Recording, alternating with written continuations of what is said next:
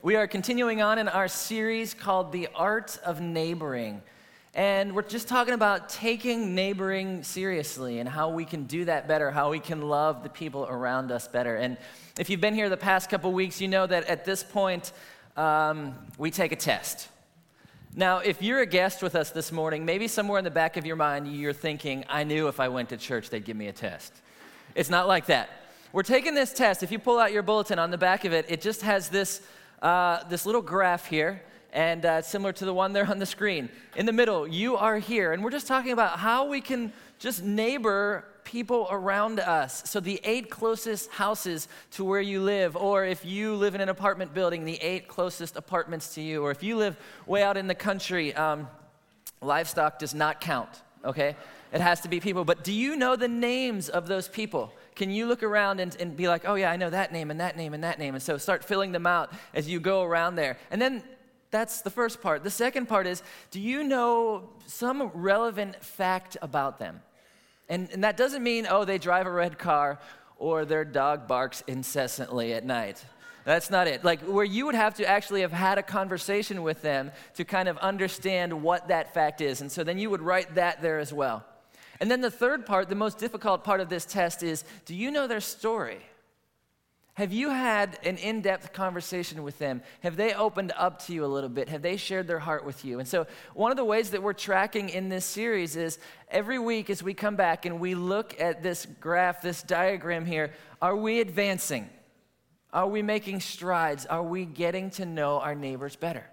Another way that we're tracking with it, another visual that we have is in the lobby. If you notice when you came in, there's a bunch of doors in the lobby, and we're being a little bit kind of anti what we would usually teach our children. We want you to write on the doors, all right? We want you to write the names of your neighbors on those doors, the names that you know. And if you have found something new out about them, if you have heard their story, if you know a relevant fact, if you're growing in relationship with them, when you come back the next week, would you circle those names? And so as we go through the lobby, you'll be able to look at those doors, and any name that's circled is just another step forward in neighboring well and loving well.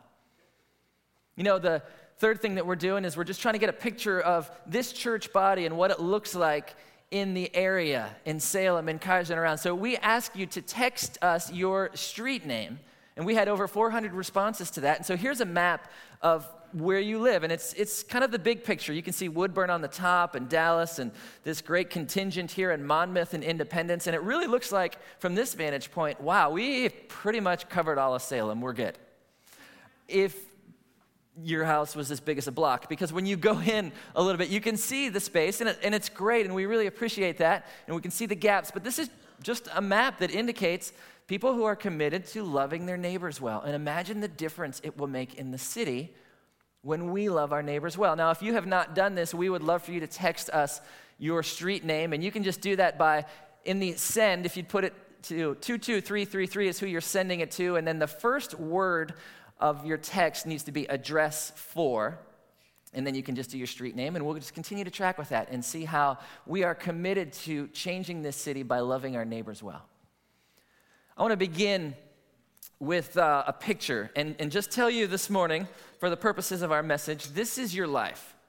And this is not your life in any way. We're not talking about length of years, and in no way is this indicative of what you look like. But this is your life capacity. We're going to talk about capacity because all of us have a certain capacity in our lives. And all of us put in things in our lives, the big things, the important things, right?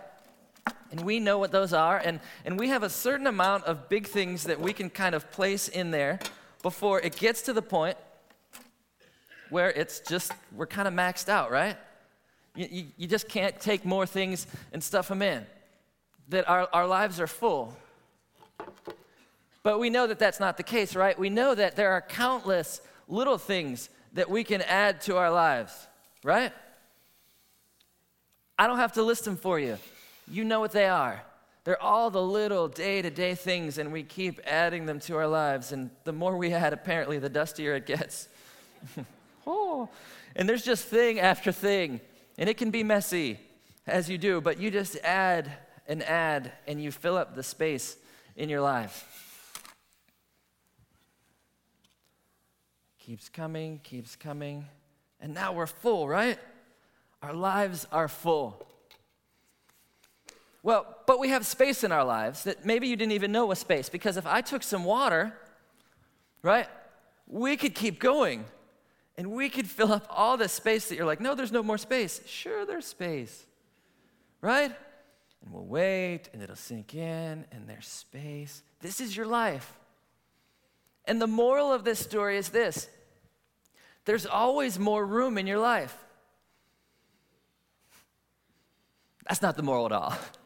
Some of you are nervous like, oh, he's going to ask us to do something now, right? No, the moral of the story isn't, oh, there's all kind of space in your life, and if you work really hard, you can take time and you can cram all kind of other stuff in. No, the moral of the story is this: if I hadn't put the big rocks in first, they never would have made it.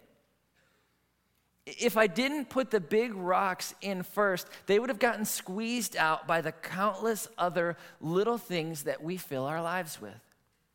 You see, if you don't focus on the important things, they take a backseat to the less important things. How many times have you woken up in the morning and you thought, man, I am going to do something significant today, only to get to the end of your day and feel like, oh man, I missed so many opportunities to do something significant today because all of the little things in my life crowded out the big rocks. This morning we're going to talk about what those big rocks are. And if you have your Bibles, we're going to be in Matthew chapter 22. If you want to grab one from the pew there, it's just on page 1555. And we're talking about what the big rocks are. See, someone asked Jesus at a certain point, Jesus, what are the big rocks? And he gave this answer. Matthew chapter 22, starting in verse 34. When the Pharisees heard that speaking of Jesus, that Jesus had silenced the Sadducees with his reply, they met together to question him again. One of them, an expert in religious law, tried to trap him with this question: Teacher, which is the most important commandment in the law of Moses? So this teacher comes, this person comes who's an expert in the law, and he says, Jesus, what's the most important commandment? Now we know Exodus chapter 20, we have the 10 commandments, right? And so Jesus really should just be able to say, okay, here's the most important commandment of those 10. It seems like an easy question, right? But what had happened is the leaders of the religious law had taken those 10 commandments and they had kind of broken them down a little bit, and they had turned them into a very manageable 613 commandments, right? 248 in the positive, 248 commandments of things that you could do, and those were to symbolize members of the body. They had it broken down so that you could remember it, and I don't know how they did this, but as I'm reading, it's, your finger has 3. 1, 2, 3, 4, 5, 6, 7, 8, 9. And as they went, you were supposed to remember these 248 by all of these joints and ligaments and parts of your body. That was your memory device. And there were 365 in the negative, 365 things you weren't supposed to do related to the days of the year. And so that's how they would track with these 613. Now, in addition to these 613, they added 1,521 amendments, right? And these are all kind of crazy things. Like if you were riding on your donkey on the Sabbath, you could ride it for a short distance, but you couldn't beat it with a stick because that was laying a burden on it. That was against the law. You could swallow vinegar, but you couldn't gargle with it. That's against the law. I don't know why. I looked that one up. I couldn't find it, right? So this past week, I'm reading through all 613 of these, and I am just getting totally bogged down. And so I can see why there'd be this question. Okay, it's not just 10 commandments. There's just a ton of things that we're supposed to focus on. And so this person comes to Jesus with this question: Jesus, what is the greatest commandment? Tell me which one is heavier, because certain ones have to weigh more than others. I have to be able to focus on certain commandments or not. So this guy's coming to Jesus and he's like, Jesus, what are the big rocks? You see, some of the Pharisees had their own ideas. Some said that keeping the Sabbath was the measure of a man. And if you kept the Sabbath, then everything else would spill out from there. And they all had certain ideas. And so they were trying to trap Jesus. Jesus, what's the big rock? Tell us what the big rock is. Verse 37, Jesus replied, you must love the Lord your God with all your heart, all your soul, and all your mind. This is the first and greatest commandment. Jesus quotes Deuteronomy chapter 6, and he says, you just have to love God with everything that's in you. That nothing is supposed to take preference over who God is. This is the first thing. This is the big rock, right? Love God with all that you have. Verse 39, it says, a second is equally important. Love your neighbor as yourself. The entire law and all the demands of the prophets are based on these two commandments. Jesus quotes Leviticus chapter 19. And he gives them a second. Now, they didn't ask for a second, but Jesus gives it to them anyway, right? Because he's taking it from the abstract, from the theoretical to the very practical. You see, in some sense, it can be easy to say, I love God, because it's not tangible. You know, God is spirit. How do you love God? How does that look? There's a mystery to it. So you can get away with saying, I love God with all my heart. But what he was doing was, he was taking it then to, no, here's how you practically do that. You can't get away saying, I love my neighbor with all my heart, unless you do something. Jesus was taking it from kind of this head, from kind of the heart, and he was moving it to the hands and to the feet. And he was saying, no, here's how you do something. He said, equally as important as loving God is loving your neighbor.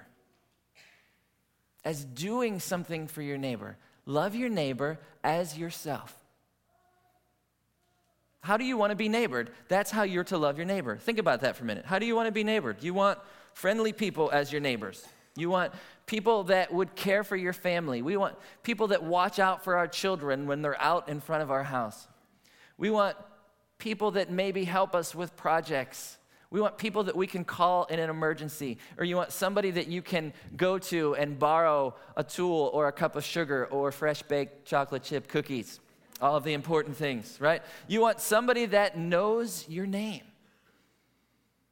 That's how you want to be neighbored. And so Jesus says, of all of these things, you know, the 10 commandments and the 613 and the 1,500 amendments, everything is summed up in these two big rocks. And we want to focus on these rocks. Love God with everything that's in you and love your neighbor as yourself. Those are the things that you need to focus on. And yet, we're not so great at the neighboring thing. It doesn't always get first on the list. We have difficulty neighboring well. And you know what the number one obstacle to neighboring well is? It's time. It's time. But if we're going to take this great commandment seriously, eventually we're going to become conflicted. Because we already have a family. We already have a job. We already have other relationships. We don't have any more room in our schedule. We're maxed out. We're overwhelmed. We're not living our lives at a pace that allows us to neighbor well. And so time is that obstacle. And I keep thinking, what happened to the technology that was supposed to give us more time? What happened to the technology that was supposed to make our lives easier? Weren't things supposed to be invented to help us with that? I was looking this past week online. I don't know what that is, but I want one.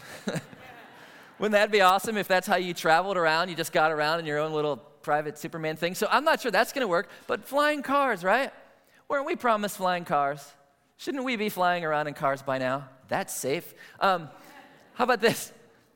That's a hoverboard, and I'm honestly not sure how that saves time. I just thought it was really cool, so I put it up there. But maybe it gets you around faster. Teleportation. Think how much time we'd save if we could just teleport one place to the other and we didn't have to actually travel around like that. But since we can't teleport, at least we should have our own private jetpack, right? Come on, that's all I'm asking for. A jetpack. Take off in your backyard, you land at work. Wouldn't that be great? Technology was supposed to rescue us. See, when I was a kid, I thought by the time I reached the age that I am now, I would have Rosie from the Jetsons. Everybody would.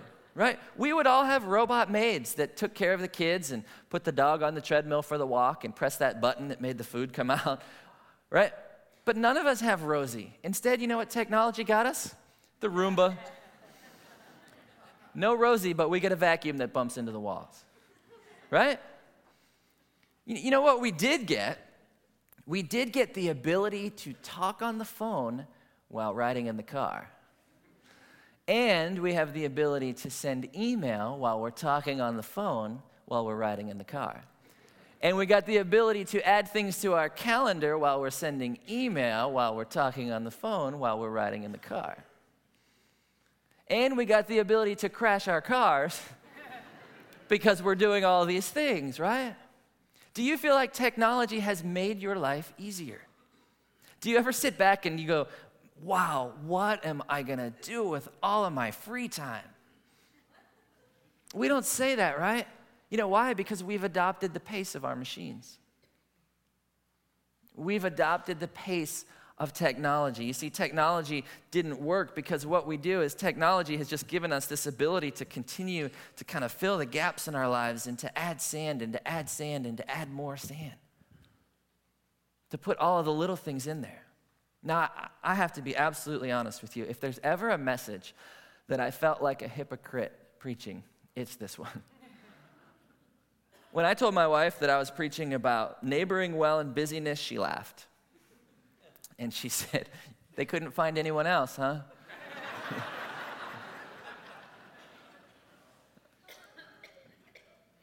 Because honestly, I like busyness.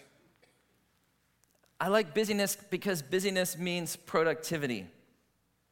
I like busyness because busyness means value. If I have a full schedule, it means that people want to be with me, that I'm important. And honestly, there's a little bit of insecurity in me as a youth pastor and having so many people say, you're a youth pastor, what's that mean? You play with kids all day? And I'm like, no, I'm busy. I'm busy. I really am. Let me show you my schedule. Right? I like busyness. And the other thing is, being a professional Christian, just kidding, but I work at the church, right? And so I oftentimes feel like, I've served, I've given, I've poured out, I've loved on people for my job because I'm a professional Christian. And when I get home, I just want to go home and I want to be home and I want to be inside my home. And so I have all these excuses as to why this doesn't work for me. And my wife is really good at neighboring. And since we believe in the authority of Scripture, and since Genesis chapter 2 tells us that in marriage the two shall become one, I really am good at neighboring. So I don't need to work on it. No, here's the deal. I'm preaching a message that I don't have figured out yet. I'm a work in progress. And I think all of us are. I think all of us wrestle with busyness, and all of us are a work in progress. So I appreciate the grace, especially if you live on my street. I appreciate the grace that you're giving me. But I love this series, and I love this series because it has opened my eyes, and it has caused me to think about, okay, who really are my neighbors? And as we're walking, my wife and I, I'm going, okay, what's their name again? Okay, good. What's their name again? Who lives around me? Am I taking that big rock seriously? I'm praying, God, splag me. And Pastor Steve last week talked about that. If that confuses you, it just is this gut-wrenching compassion that we're supposed to have for our neighbors. And yet I continue to live at this fast pace, and I think we all continue to live at this fast pace, even though we understand what some of the big rocks are, because we've bought into some things that aren't true. We've bought into some lies. Here's 3 of them. Here's the first one. You ever catch yourself saying this? Things will settle down someday. Right? Don't we say that? Don't we say, well, if I can just get through this weekend, if I can just get through this week, this month, if I can just make it to 2014, things were going to settle down then. I'm so guilty of that. I remember at the beginning of May praying, okay, Jesus, just get me to the end of May. Right? People who retire now are busier than ever. You know when things settle down? Things settle down when you radically readjust your schedule or you die. That's when things settle down. Things won't settle down on their own, and yet we've bought into this lie where we think, I can go at this pace for a while. I can go at this pace for a while. Things will settle down someday. They don't, unless you do something about it. Here's another one. More will be enough.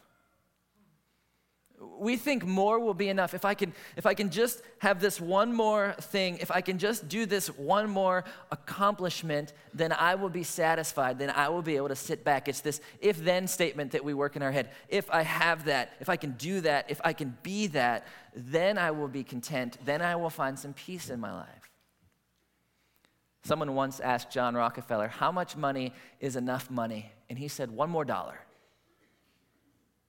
Just a little bit more. I need just a little bit more. Listen, more will never be enough.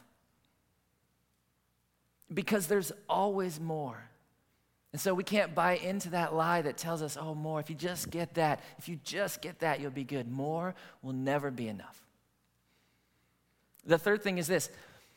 Everybody lives like this. We think it's just the price of living in the 21st century, right? Well, everybody lives like this, and our schedules then become our trophies. Well, yeah, you think you're busy. I slept 2 hours last week. I have a lot of stuff going on in my world, right? It's just what we do. Believe it or not, there are people that don't live in that hectic lifestyle. And I'll be honest, I'm so twisted into this busyness model that when I see those people, I pity them. And I say, oh, they just don't have the work ethic. Isn't it a shame that they don't have that drive to succeed? Isn't it too bad that they're not living up to their potential? Right? Not everybody lives like that. We don't have to live like that. Jesus said in John 10:10, the thief comes to rob and to steal and to kill and to destroy. But I have come that you might have life and have it to the full. Now, Jesus didn't say, I've come that you might have life and have it to the full. So just pack as much as you can and make your life full. No, he was saying, I've come that you would have it to the full, to have it abundantly, that it would be so much beyond what your expectations are, that it wouldn't be about stuff, that it would be about the big rocks, that it would be about the important things. And when you focus on the important things, you're going to see that that is abundant life. I mean, look at the life of Jesus. He had the most important purpose in the history of the world. He had so much that he needed to do. He had so much direction. And yet he always had time for people. And he always saw people, and he always loved well. In Luke 18, you see parents bringing children to Jesus to have him pray for them and to bless them. And the disciples scold the parents. Listen, the master's busy. Listen, we have more important things to do. Take your runny-nosed kids and get them out, right? And Jesus says, no, let the children come. Later on in that same chapter, as he's walking to Jericho, there's 2 blind men, and they're like, is that Jesus? Is that the Messiah? Jesus. And people are shouting them down. And they're saying, he has more important things to do. Be quiet. And Jesus stops. In Luke chapter 8, Jairus comes to Christ, and he's a leader at his local church, and he says, listen, I have one child, a 12-year-old daughter, and she's dying. Would you please come?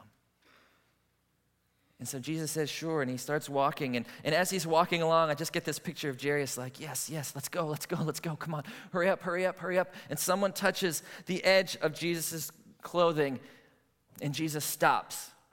And he asks questions, and he has a conversation, and he heals this woman. And all the time, can't you see Jairus like, come on, hurry. Now, Christ knew the importance of what he was going to do, but he also knew the importance of the moment that he was in. And I don't think we always do, but I still think we always are like, hurry, come on, hurry up. Christian author John Ortberg says that we have hurry sickness. And he says, love and hurry are fundamentally incompatible. Love always takes time, and time is one thing hurried people don't have. Time is one thing that hurried people don't have. We need to be more intentional with our time. And I think sometimes our response to something like this would be, well, okay, I'll just try harder. Here's what I'm going to do. I'm going to add the love your neighbor thing to my to-do list. Because we understand that success is tied to work ethic. And if I just work a little bit harder, then I'll do really well at this neighboring thing. And for this kind of thing, that's not going to work. Work harder is not the solution. You see, the solution is to let Christ come in and radically readjust your schedule. It's a gift to you. It's a gift that he wants to give. He wants you to focus on the big rocks. He wants you to have time for the most important things. And so it's not, oh, I'll try harder. It's, oh, I'll surrender. I'll surrender my schedule to you. I'll allow you to break in to the craziness of my world and make some adjustments. I want to give you three things, three handles that we can walk away with this morning to help us get on the right path, to help us focus on the big rocks. The first is this: just make the main thing the main thing. I want to give you permission over the next few days, this afternoon, whatever it takes for you, to have a big rock discussion with your spouse, with your family, with the people around you. Decide, what are the big rocks? All right, now we've got two of them from Matthew chapter 22. There's probably a couple more. But then here's what you need to do. You need to allow the things at the top of your list to drive your life. You can't allow all of this filler to drive your life. You have to allow the things at the top of the list to drive your life. What are your big rocks? Keep the main thing the main thing. The second is this: eliminate time stealers. There are certain things that take too much time away from you. There are certain things that are sand and not the big rocks. And so we need to eliminate them. Dare I say Facebook? Or the internet? Or video games? Right? There are certain things that take us away from the big rocks. Maybe you have just one TV show instead of 5, right? And I'm not trying to make this hard. It shouldn't be harder than it really is, you know? Make the time to neighbor. Instead of pulling straight into your garage or hiding behind your cell phone like we do when you get out of the car and you don't want to talk to anybody, so you just look at your phone like it's really important so you don't have to make eye contact with anybody. Stop. Have a conversation. Talk to your neighbor over the fence. Make it a point to share something as you casually are at the mailbox. I got a text this past week that just had one word. It said Frisbee. It's from my next door neighbor. So we went out, we caught Frisbee in the street, and we met a lot of our neighbors because we kept hitting their cars. We're not very good. Michelangelo said about sculpting his masterpiece, David, "I started with the block of marble and took away anything that wasn't a part of the masterpiece." And there are certain things that we just need to chip away, that we need to get rid of. We need to eliminate the time stealers. And the third thing is this: we need to be interruptible. We need to be willing to be inconvenienced by other people. We need to have this understanding that our schedules, our smartphones, our calendars aren't the most important things in our lives. That people are. Now, if you're a parent of young children, you might have this getting interrupted thing down. And you understand what that looks like. But all of us need to be that way. And it's not that we sit around and we wait and we wait and we wait. But it's when it happens, when something comes up. Are you willing to be interrupted from your schedule?